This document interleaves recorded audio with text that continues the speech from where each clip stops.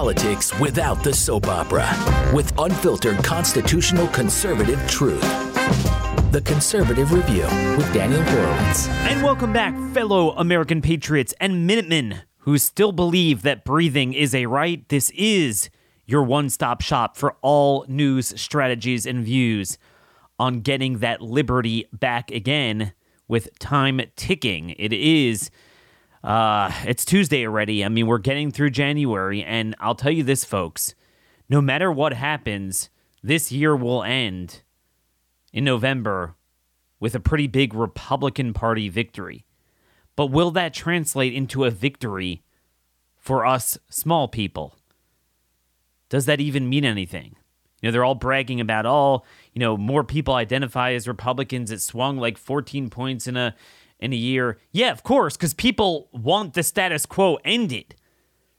But where is the evidence that is happening? We're supposed to be 100 days to wear a mask. Remember that. Here we are. What are we on, day 500 or something? And there's no end in sight. There is no end in sight. I was planning on getting to some other issues today, but honestly, I really can't move on from this. I'm getting all these stories, heartbreaking stories from people losing their jobs for nothing. Then you have people, getting the virus and they don't get proper treatment. The crazy stuff going on in hospitals. If we have time today, we'll have Thomas Renz join us today. He's a lawyer working on one of these important hospital cases. And then you have all the legislatures in session.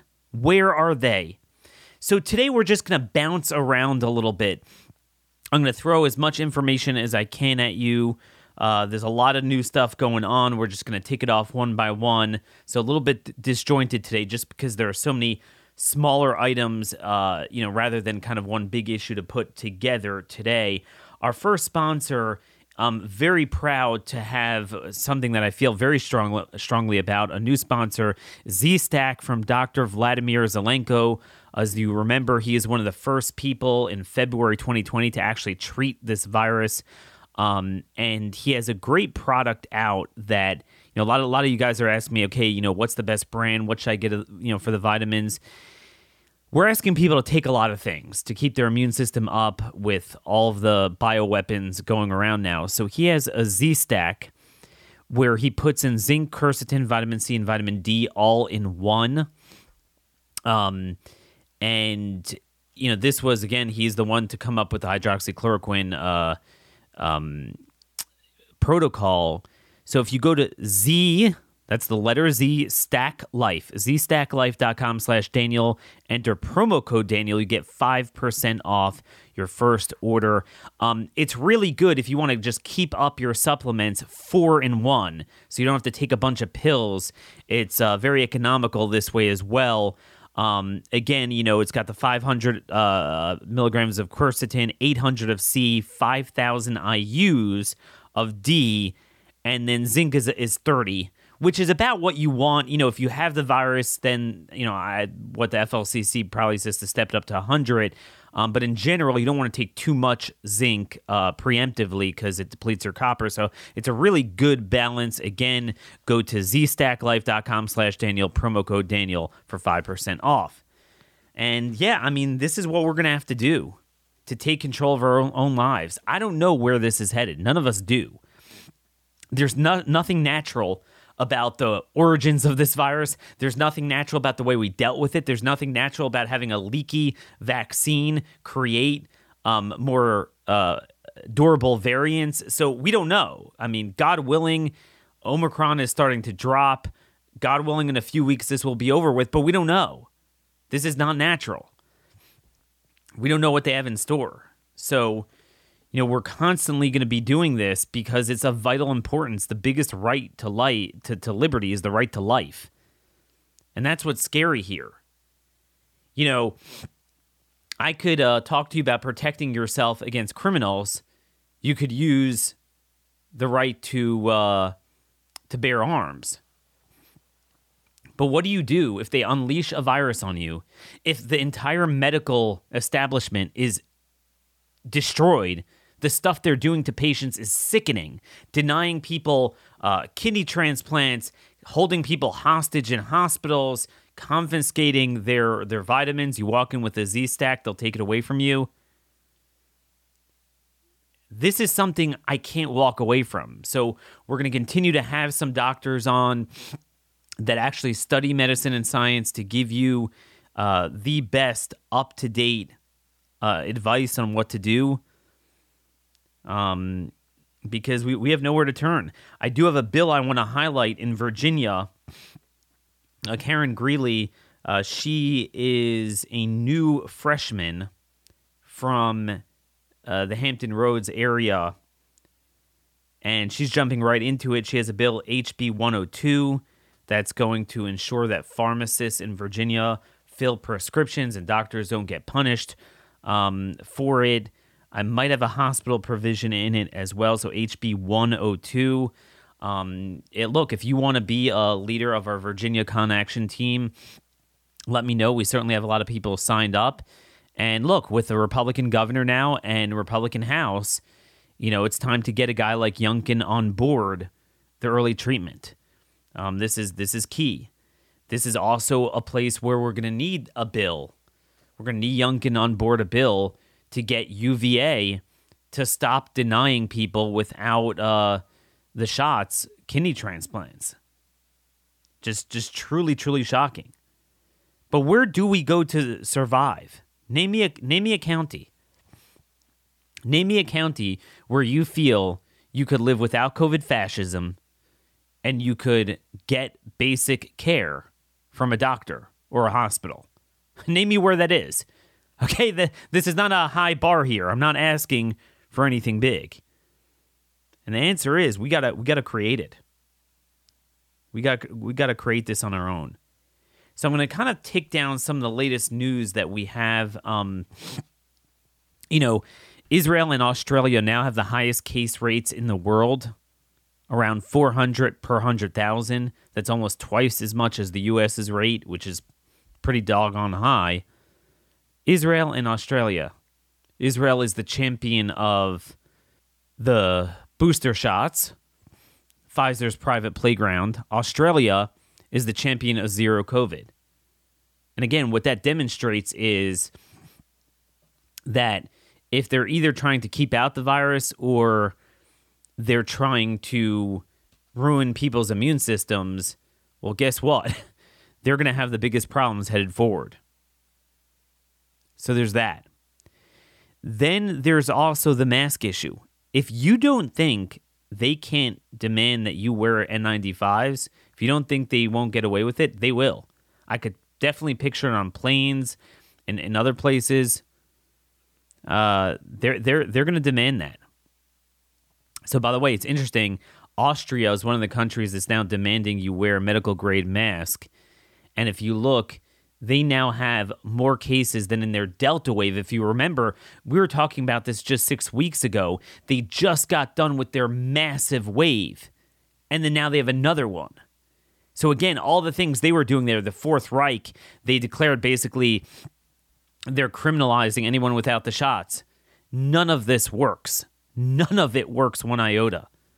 But they were requiring medical grade masks. This is an interesting study. Dr. Andy Bostom sent this to me. It was published September 3rd, 2019. So right before we knew about the pandemic. Chinese certainly did it by then. Published in JAMA, Journal of American Medical Association. And here's the title if you want to look it up in JAMA. N95 respirators versus medical masks for preventing influenza among healthcare personnel.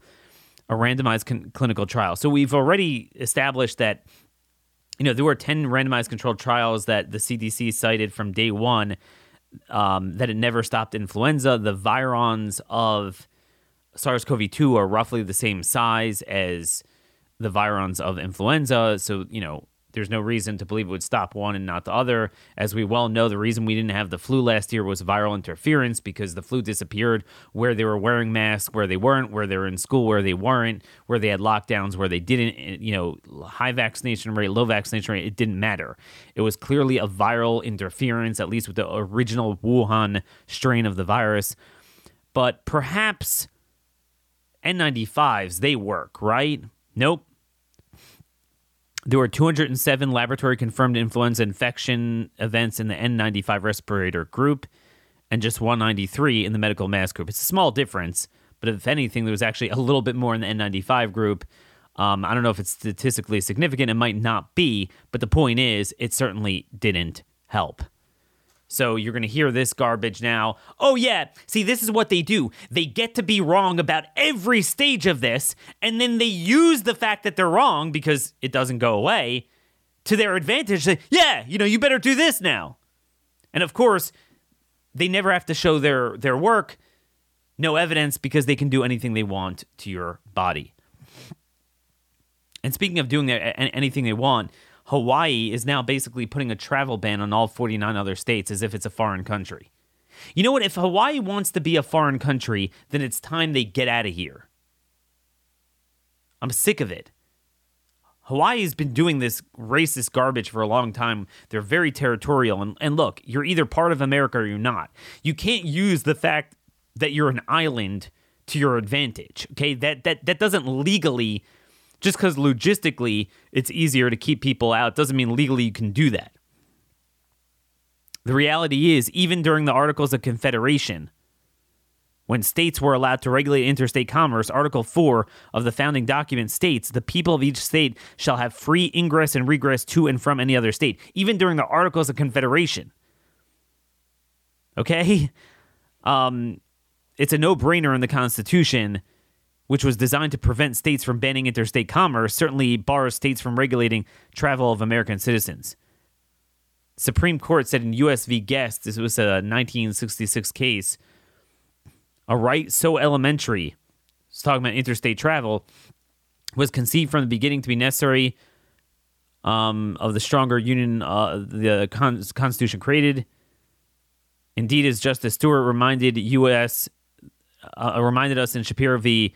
Thompson, 1969, the right is so important that it is assertable against private interference as well as governmental action, a virtually unconditional personal right guaranteed by the Constitution to us all. Okay, that was from the Supreme Court in Sands v. Roe pretty recently, 1999. But yet, when it comes to COVID, you could do whatever the hell you want. So you know what? I am fine with making states sovereign again. Although they were never quite that sovereign. But if that's where we want to head, look, that's exactly, I want my own Noah's Ark. I want my own refuge and sanctuary from this garbage. So if Hawaii could keep out people they don't want, then let's go create our state and keep out people we don't want. Think about this. A state can't keep out illegal aliens that don't belong in the entire country, but a state could keep out people from another state if they don't show their papers. It's unbelievable. So pick one. If this is where we're headed, I'm fine with it. But then we need to apply it evenly where we are. Now, folks, part of this self-separation is going to engender a need for us to self-separate from these guys economically as well. Now, it's hard to find patriots that run big companies that provide services that we all need. But one of them is Patriot Mobile. If you're looking for a place to land for your mobile service, guess what? They actually are donating to all sorts of causes and organizations on our side, March to Life, the exact opposite of most corporations these days. Again, they have the broadest nationwide coverage. They use the same towers as the major carriers, so you get the same service. Plus, it fits your budget. They have a 100% U.S.-based customer service team, has the highest rating among wireless carriers. If you go to patriotmobile.com/CR or call 972-PATRIOT, you can get free activation with offer code CR. By the way, they have special discounts for veterans and first responders. Support a company that loves America, loves liberty, loves family values. Again, patriotmobile.com/CR, patriotmobile.com/CR. So, again, I want to get our lawyer on, Thomas Renz. I know a lot of you are asking questions about, legal representation. So we're going to get him on when I could make that connection. Wanted to start out with something here I didn't plan on talking about, but I just saw this come across the wires. Kaiser, this is from The Hill, Kaiser.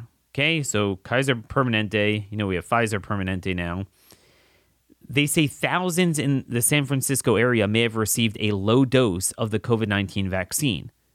They say around 3,900 people who visited Kaiser Permanente Walnut Creek Medical Center on both October 25th and December 10th may have received 0.01 mLs to 0.04 mLs less than the recommended dose of 30. So in other words, I guess this is the Pfizer shot, which is 30 micrograms. They were receiving either 29 or 26. And they're like, it doesn't make a difference. But if you want to come in to get a booster, they're like, I guess they're going to give them 4 mLs or something. So, folks, for those of you who think it's a conspiracy theory that there's different vials with different things that might explain why some people walk away from the shot without problems and some people get mowed down, folks, it's straight up there. And clearly they have serial numbers and know exactly who gets what. Because they're inviting people to come back and they could tell you what you got. And they're going to, plus up their dosage. So that's a very illuminating news story there. Because clearly there's no quality control. I mean, remember, Japan had to rescind over 1 million doses from one package because of problems with it. So don't give me this garbage that somehow we're applying the same standards of quality control we always have. And again, that might answer why there seems to be a blip in certain areas, certain times. You just don't know what you're going to get. And I don't think anyone could look you in the eye and tell you otherwise. Next story. And again, I'm just sorry, I'm just kind of jumping around here because there's so much to give over before we get to our guest. Bill Rice, he wrote an article at Uncover DC. Highest rates of infection occurring in counties with highest vaccination rates. This is in Florida. And it jives with what DeSantis's data guy, Kyle Lamb, put out. I don't know if it was a similar analysis, but they looked at the COVID infection rates for residents of Miami-Dade County, December 31st to January 6th. It was 3,796 new cases per 100,000 population, a rate far higher than any other county in Florida, even though they have an eye-popping 94% of residents over 5 that have at least one shot. Again, somehow there's this myth that Florida has a low vaccination rate. No, I mean, Miami-Dade has a very high rate, the highest in the state, and incidentally, they have the highest infection rate. Okay? We've said this over and over again. A macro analysis from day one, anyone who has engaged in this, even before Omicron, even during Delta, it was clear there was somewhat of a reverse correlation. And Omicron is blowing it out. The infection rate in Dade County was more than twice as high as the state average of 1,800 per 100,000. Okay, this is a big deal. Again, we're not saying Dade County leads in just in raw numbers, because they're the most populous county. It's in, per 100,000. So it's adjusted per population. So this is a big, big problem here. Something doesn't add up, or does it? And again, you look at the high rates for January 6th to January 13th. The infection rate in Dade is 3217. Broward, 2453. Right? Broward also is a very high rate. And they're all there. The negative correlation between vaccination rates and cases per 100,000 was even more striking the prior week. And he goes through, again, the highest and the lowest, counties under 50%. Then he looked at, okay, what about counties under 50% vaccination rate in Florida? So there's 14 of these counties. I think Florida has like 63 counties or something. So 14 have fewer than 50% of the county's population, again, measured as age 5 and above, as vaccinated. And you look at them, and they are all but one, I'm eyeballing here, all but one are below the state's average. Okay? And some are well below. So something doesn't add up there. Something doesn't add up.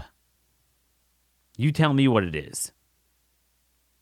16 counties listed which had the lowest infection rates during December 31st to January 6th, averaged 607 cases per 100,000, which is 66% lower than the state average of 1,807 during that period. The average vaccination rate in those counties was 48.6%, 23.4 points lower than the state average. Something doesn't add up, and we need to get to the bottom of that. So that is with that. And you know what? Let me just piggyback on this point a little bit. I've been meaning to get Dr. Paul Alexander on. He's an epidemiologist. He was briefly in the Trump administration, and he has out on his Substack. You can find it, Paul Alexander on Dr. Paul Alexander on Substack, and he makes eight succinct points about epidemiologically where we are. I wanted to have him on. I couldn't get a hold of him, but instead I'm just going to read from his report. And I think this really answers a lot of what we're seeing. So he starts with lockdowns. The first point was lockdowns. And he says, lockdowns sometimes could stop infection very temporarily, right? But you remain susceptible and ripe for infection when you reopen. It's only a delay. We always knew that. It doesn't stop anything because no society can keep that going, right? Hard lockdown, school closures severely damaged our societies, killed people, killed children. With Fauci and Burke lockdowns, we told them, we pleaded with them to open society, and it didn't work. Then there's mass vaccination. With ineffective, damaging lockdowns, we then mass vaccinated. We have been warning about mass vaccination in the midst of an ongoing pandemic when there is a virus all around. I have to emerge at some point. Yet now, as we see, with an ineffective vaccine immunity and virus waiting for me, you're preventing the immune system from mounting a proper response by vaccinating while there is pathogen circulating.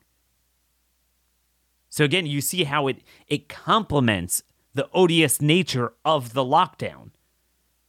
You kept people away from it, and then now you don't allow their system to work right. Then there's step 3, original antigenic sin, which, by the way, even the European Medicines Agency is now admitting that it's a problem if you keep doing this to people. So he's speaking as a person that was locked down. What happens to your immune system? I'm going to emerge at some point, and I will be exposed as virus is circulating, and it will land in my nasal oral passages. This while vaccinated with suboptimal vaccine, but you locked the society down, and they didn't get exposed, and the first exposure to the antigen was via vaccine. This is the key. That first exposure to the antigen, the initial priming or exposure, meaning, because his point is, there's one thing if you had some sort of low-dose exposure, but if you really were one of these seniors that weren't around people for 2 years, and then you had no exposure to it, and the first exposure you get is from the initial priming of your system, it biases the immune response long-term, likely for lifetime, to that or similar pathogens. If the initial prime is the vaccine, the immune response will be geared to that prime.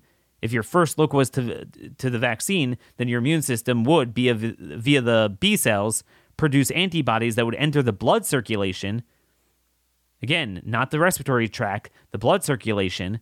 Your subsequent exposure would likely be to pathogen in the respiratory tract when you go outside into the wild, but the correct cytotoxic T cell response, right, like the NK cells, to clear out the infection in the nasal passages would likely be subverted, as the immune system has some way of learning and remembering what it did initially, and thus if the initial prime was vaccine and systemic antibodies, right, IgG and not IgA, by the way, then the immune system may well switch to that systemic response always, and thus for your subsequent respiratory exposure, and not engage the proper T cell response at the local nasal site of the infection. The initial priming has now biased all subsequent responding. The antibodies are sent again and again to the blood where it's not needed. The result is that the respiratory tract and lungs get sicker and sicker, cytotoxin inflammatory response, and you have high viral loads of the virus in the respiratory tract and get sicker and potentially transmitting to both vaccinated and unvaccinated persons. It is entirely possible that the OAS, this is original antigenic sin, is what is driving the massive infections in persons who are vaccinated, as the initial exposure was to vaccine, and how the virus is all around you and you'll be exposed when you emerge post-vaccine. Then you are infected. So look at how it works with each other. You lock people down so they have zero low-dose exposure to any of the pathogen. Then you emerge them with a suboptimal, vaccine that pumps up their blood and then tamps down, this is what Dan Stock spoke about on my show for an hour, tamps down your cytotoxic T cell response to your respiratory tract. So this could very well explain why from day one, this was before Omicron, certainly with Omicron, but let's not forget it didn't start with Omicron. The UK data has been showing really since June, July, August, the negative efficacy. And we saw that original Harvard demographer that looked at 3,000 U.S. counties over 60 countries, and now we have another study of 145 countries that there's a reverse correlation. Okay? So while some of them temporarily will have some in their systemic system against like organ failure and death, but they're going to have higher viral loads because the T cells won't be dispatched to tamp down at least some of the viral replication. So those are the worst people to be around. If you have the shot and you get the virus, you're going to have an insane viral replication. It was mentally ill. It doesn't address the respiratory tract. This is the one thing they can't look at you and tell you. A lot of them will be, well, it's at least it does some good. It does some good. That's not the way vaccines work. If it's not a perfect vaccine, it goes negative. You have to factor that in your analysis. Then he goes to point number 4. Delta Omicron infectious pressure. We never ever vaccinate into pandemic while virus is circulating. There's massive infectious pressure as the virus is circulating and trying to infect the population. The virus is coming up against the immune pressure, and the population immune pressure is putting the spike protein, specifically the receptor binding domain, under massive pressure and drives mutations, which is why who knows if we're done with it. Number 5, suboptimal non-sterilizing population immune pressure.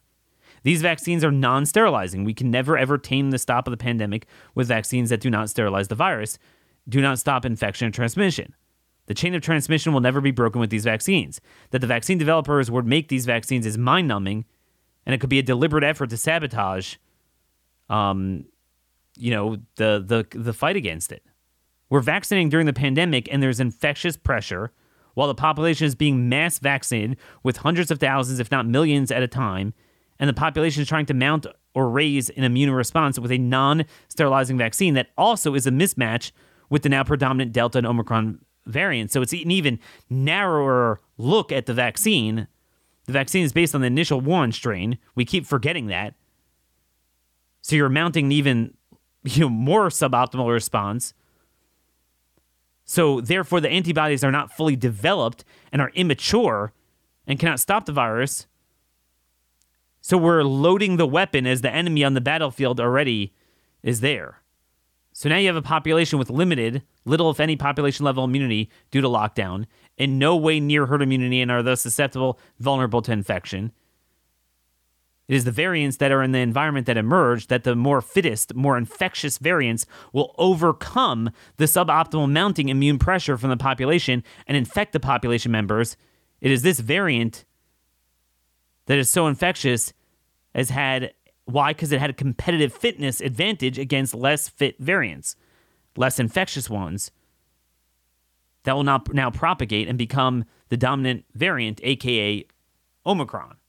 Right? In other words, it's not that it creates mutations. People have the wrong idea. You have thousands of mutations of SARS-CoV-2, and we did from day one. But what happens is they kind of compete on an equal playing field.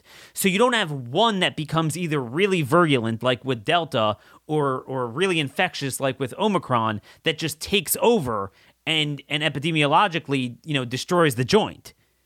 This selects for that. Again, a lot of people are creating straw men. It's like, hey, we had the variants before, Daniel. It doesn't create mutations. No one's saying that. Mutations are mutations. It selects for the fittest ones. This is basic microbiology. Basic microbiology. It's unbelievable. Then he closes by saying, it is this intersection of low population level immunity, herd immunity, natural, innate, acquired adaptive immunity due to lockdowns and school closures with infectious pressure from the virus onto the population, suboptimal immune pressure up from the population onto the virus, and the mass population vaccination using a non-sterilizing vaccine that does not stop transmission all at once that is a recipe for disaster. We are getting infected after vaccination as described above, and also driving via natural selection the emergence of mutants. So that's kind of his summary of what we're seeing going on. It's out of control. You could not have done this by accident. You could not have possibly created a worse scenario. This is what, again, they won't talk about this. That in all these places that either had hard lockdowns from day one and or hard mass vaccinations, they're worse off than anywhere else. It makes no sense. If what they're saying is true, it should be unmistakable. Again, I live in Maryland. All these states are like that. Almost every adult is vaccinated. There's no one left to blame except for yourself. Now, there's one more story I wanted to get to before our guest. Joel Smalley, he's a researcher in the UK. He has an article out, ICU admissions by COVID-19 vaccination status. So we've already seen that in the UK, the overwhelming majority of the hospitalizations for months on end have been vaccinated, right? Now, again, age stratified, at least before Omicron, it was still below the age stratified vaccination rates, but that's as we've been saying, it's a very different story than saying, 90% of the people in the hospital are unvaccinated. No, that was always a lie. But what about the ICU? What about the ICU? So he actually has numbers from Gloucestershire Hospital and NHS Foundation Trust Hospital admissions. And he has the data there. And I'm just finding it here where the vaccinated admissions to the ICU have a much higher correlation, confirming the observation that the vaccinated are driving ICU admissions higher. Okay? So basically, since COVID was rife in autumn and winter 2020-21, right? That was the big wave for everyone. ICU admissions to Gloucestershire Hospital have trended lower into the spring, as one would expect, as the dominant seasonal respiratory virus naturally recedes. Inevitably, as more and more people are vaccinated since the week ending January 5th, 2021, about a year ago when the mass vaccination campaign started, the number of unvaccinated admissions has declined. Okay, which that's just math. However, the number of admissions overall has risen, suggesting that either the vaccinated were being admitted at a higher rate than expected by displacement, or the unvaccinated were being admitted at a lower rate than expected. So to test competing hypotheses, we can examine which cohort has a stronger relationship with the variation of total admissions. We can also test a narrative headline that most of the admissions to ICU are unvaccinated. So he has a scatter diagram running correlation even by causal observation of Figure 1. I mean, again, you have to see it here. It's apparent that the major spikes in admissions coincide with vaccinated admissions rather than unvaccinated. So you want to look at the macro spikes in just overall admissions to ICU, and then spikes in vaccinated admissions, and it's the vaccinated driving it. Okay? The unvaccinated admissions, where's the R squared here? Have an R squared of 0.27, like 27%, whereas the vaccinated have a correlation of 45%. COVID made a return in June 2021, which was unexpected for a seasonal respiratory pathogen, which did not reemerge in its epidemic year until early September. Nevertheless, if the vaccine was instrumental in reducing severe illness and was the dominant risk for admission to ICU, we should see a reduction in ICU admission and skew towards the unvaccinated rather than the vaccinated. But that is not the case. In total, 67% of the people in that hospital ICU were vaccinated. Okay? So again, it's interesting how we can get the data out of this guy is FOIAing different documents that he's trying to get from the government. Again, he has some preprints online where he's done this. We're gonna keep getting on this. Okay, we're gonna get to the truth, because let me just tell you, if we are right, it's not like you're gonna hear about it. It's not like they're gonna tell you about it. But before we run out of time, I do want to get to our guest today. Now, Thomas Renz, to many of you, doesn't really need an introduction, just like we have doctors that have stepped out of the box and they were willing to risk their careers and actually treat people. We have lawyers doing the same thing, not too many of them. But a lot of you are asking, with all of this discrimination, this senseless violation of our bodily autonomy, all the malpractice, all of the, whether it's the pharmacies and then the hospitals and doctors, where are the lawyers? Where are the lawyers? So Thomas Renz is an Ohio attorney. He's actually on his way to testify before the legislature. He is really a one-man show. Not just a matter of representing plaintiffs, but he's also doing a tremendous amount of research from the policy end on COVID as well. And I figured he'd give us a little bit of an update on what he's working on today. I mentioned yesterday this case of Scott Quiner. His wife, Ann, reached out to me a few weeks ago. He was at Mercy Hospital in Buffalo, Minnesota.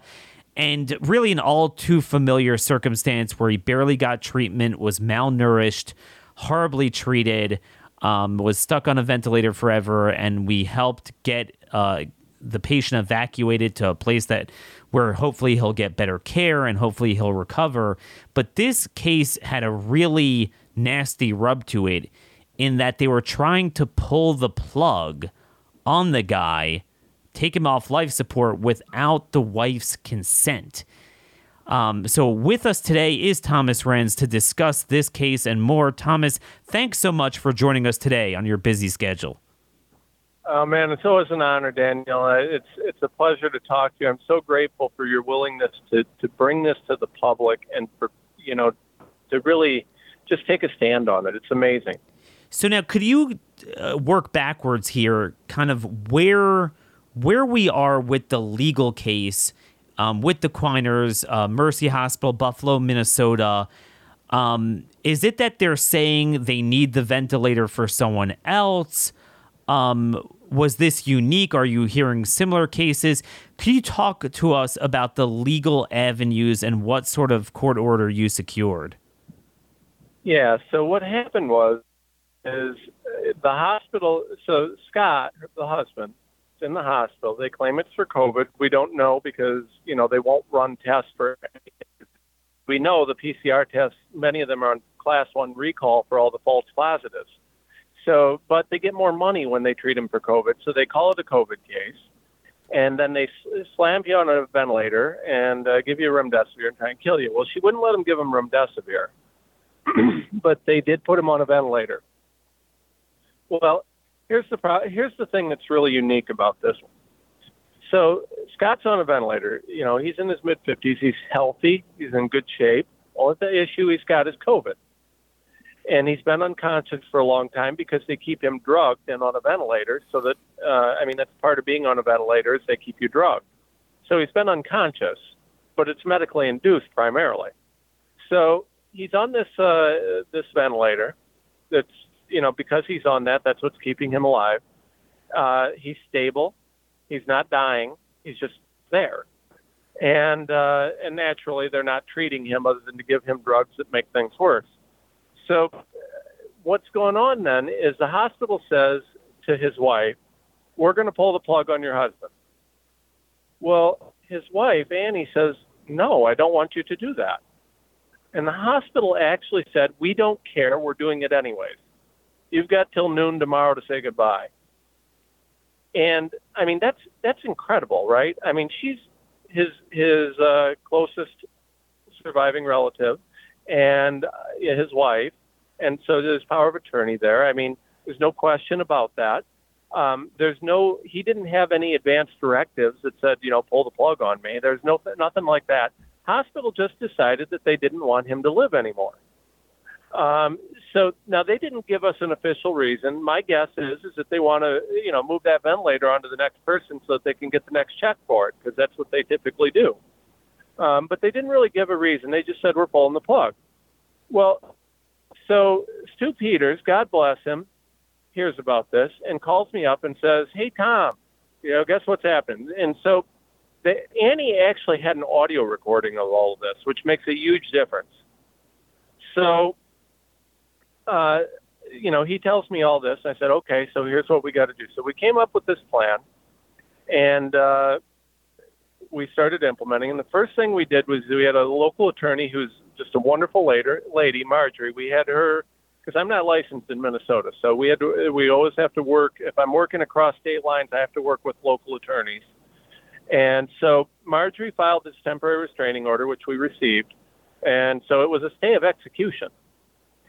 Here's what really, really, this to me is the most incredible part of this whole story. The hospital, now mind you, Daniel, and your audience knows how hard it is to find lawyers that'll do this, that'll stand up for life. The hospital that day goes out and hires the most prestigious law firm in the area, most powerful law firm in the area. And first of all, they have no problem getting the firm to represent them. None. And this firm files a document with the court, and I'm paraphrasing, but essentially this document says, we are going to request an order to turn off the ventilator, to discontinue life support. The hospital actually hired, and this firm accepted the hospital as a client, to argue that they have the right to let this guy die over objections from his wife. If you take steps that are going to result in someone's death, that's murder. And that's what they did. They actually submitted in court that we want a court order saying we can murder this guy. What has happened to our country? Now, where we are now is Stu absolutely blew this up on his show. We did some media on this because, there needed to be media on this. And the hospital allowed us to get him out of there, which we did. So we found a hospital in Texas, God bless them, that had the courage to actually treat him and to accept him as a patient. So they have done that, and he's now at that hospital, and he was airlifted all the way from Minnesota to Texas, and he's now actually getting treatment. Now, he's been he's not in good shape because, this hospital did everything bad that they could, in my opinion. And so, it's kind of in God's hands whether he survives. Sure. But, he's actually getting treatment, and he's actually getting fed. I mean, they weren't feeding him.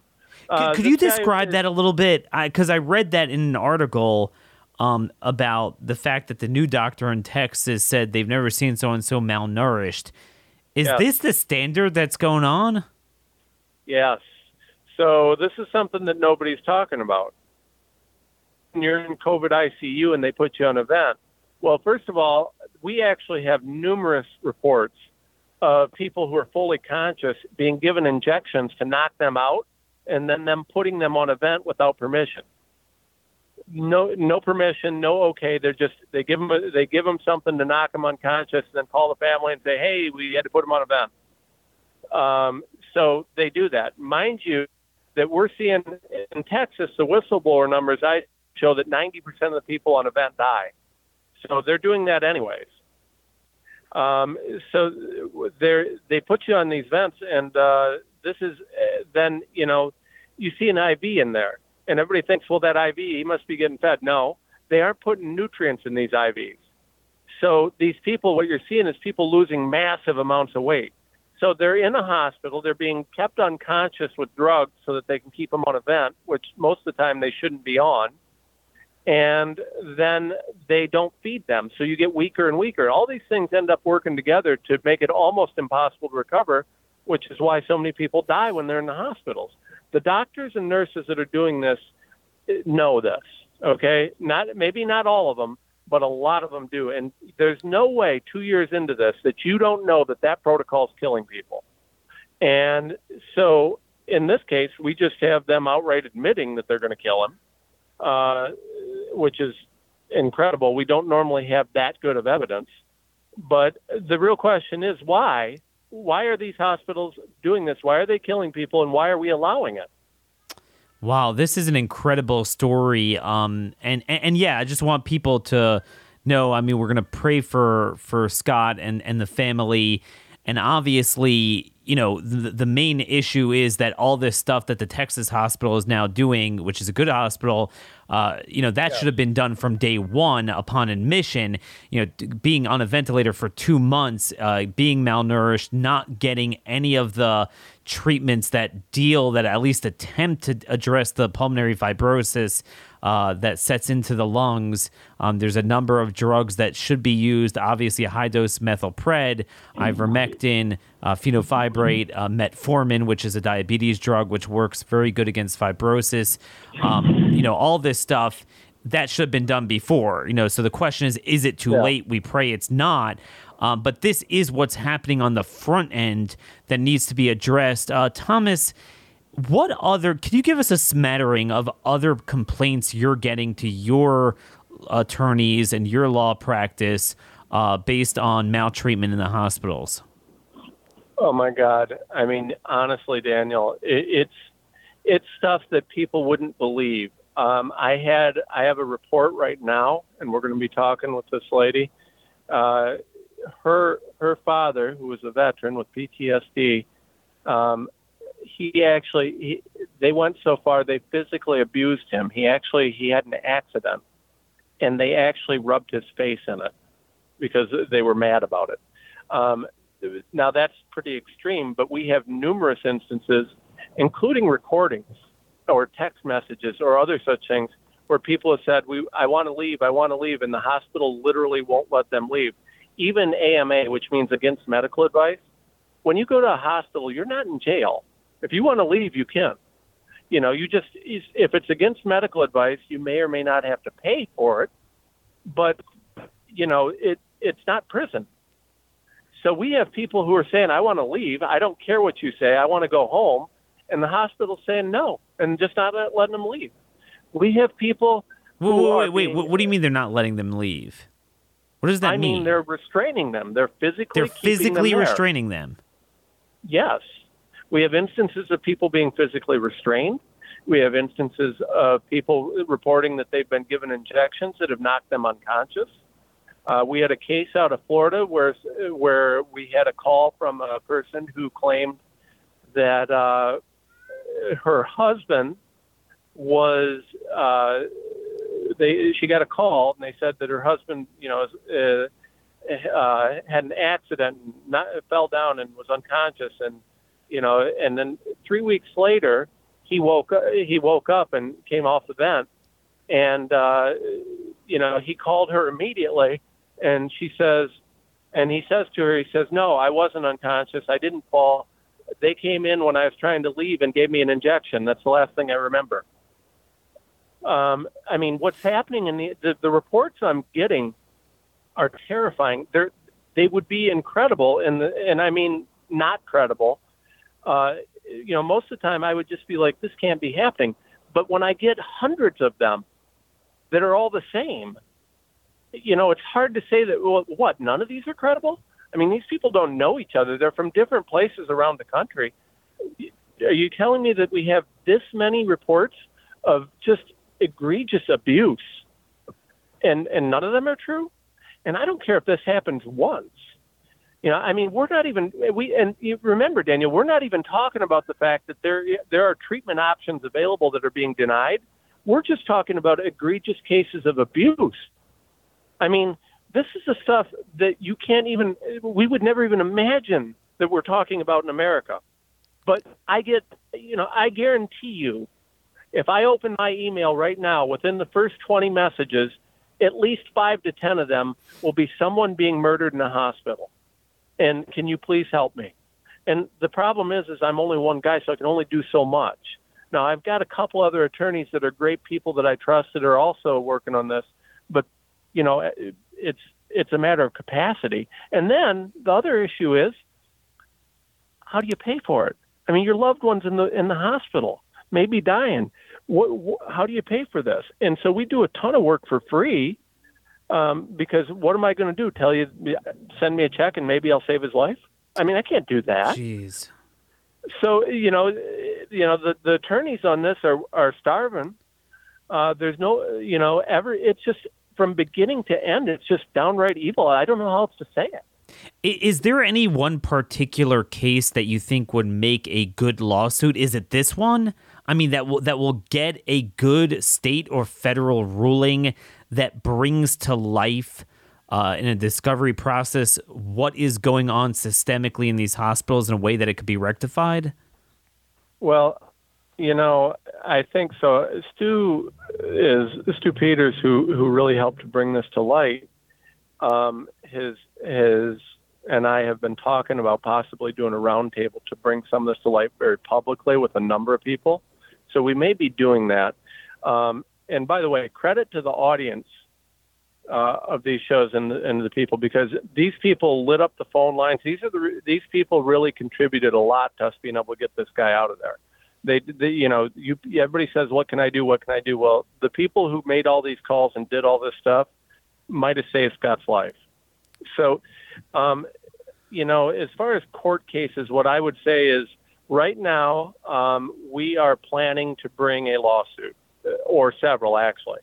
Now, this has been in works for quite some time. We know that the hospitals are doing this. The problem is that our elected officials, in their infinite wisdom, have imbued immunity on these hospitals.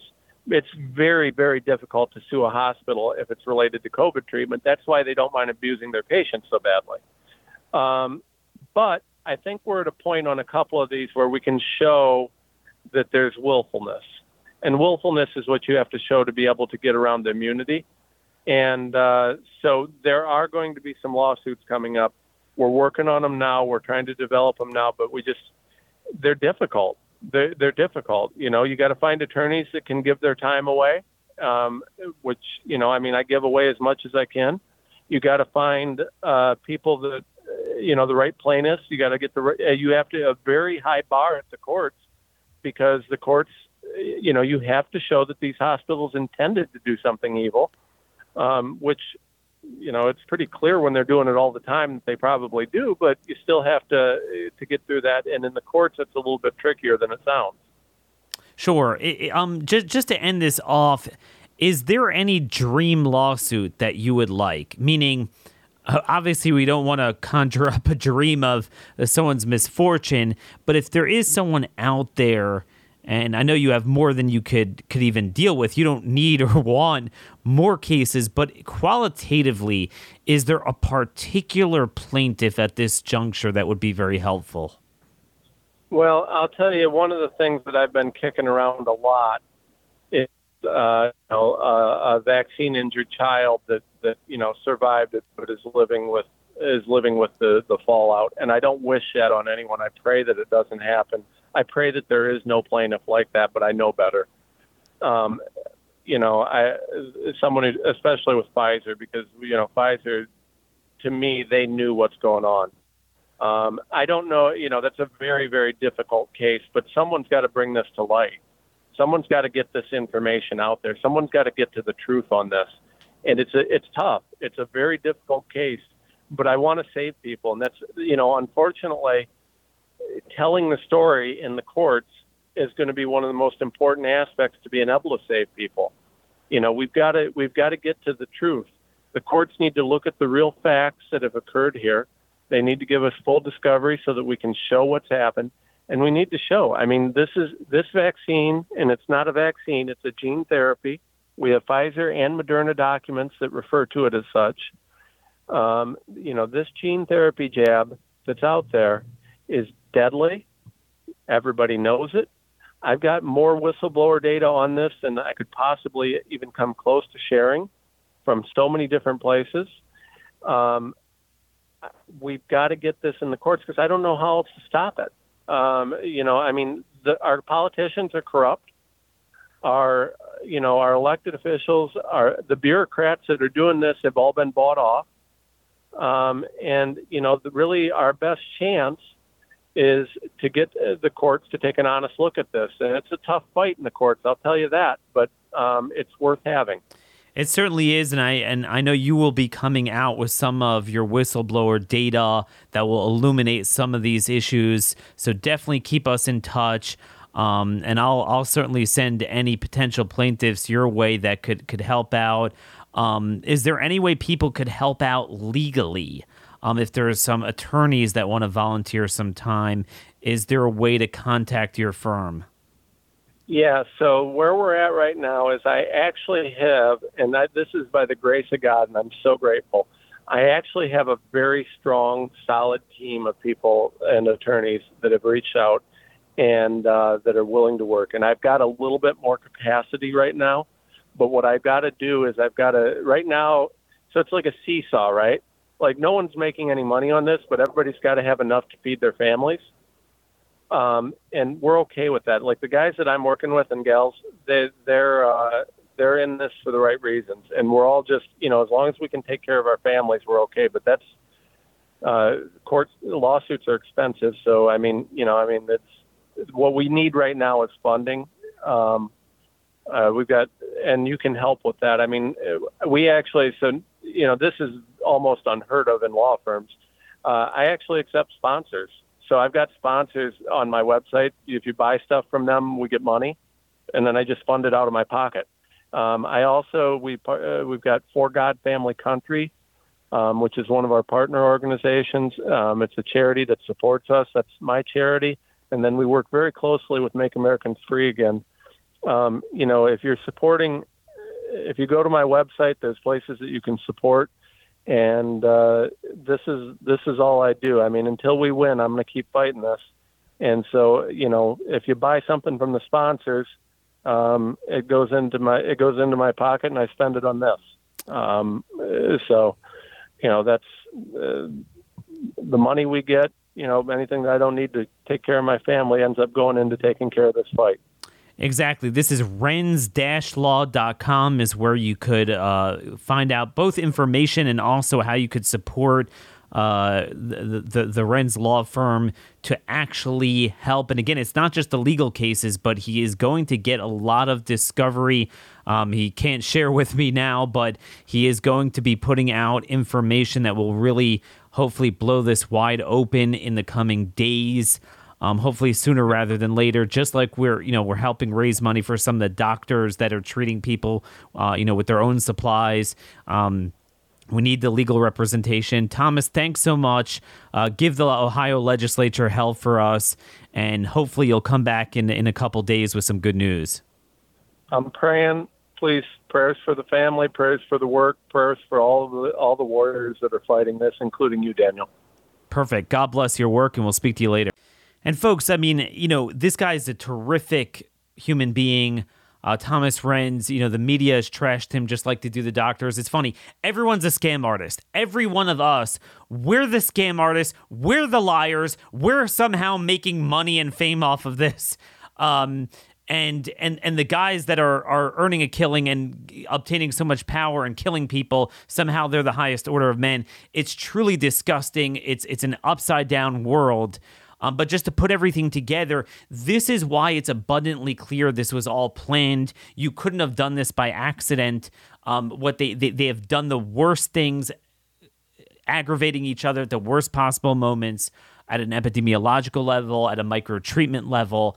And again, now you know why I can't get off this issue, because there's nothing quite like it. The stuff that is going on, the culture, the spirit of cruelty that has gone into the healthcare world, just brainwashing them with a blood libel, blaming people, blaming everything except for themselves on what is going on here.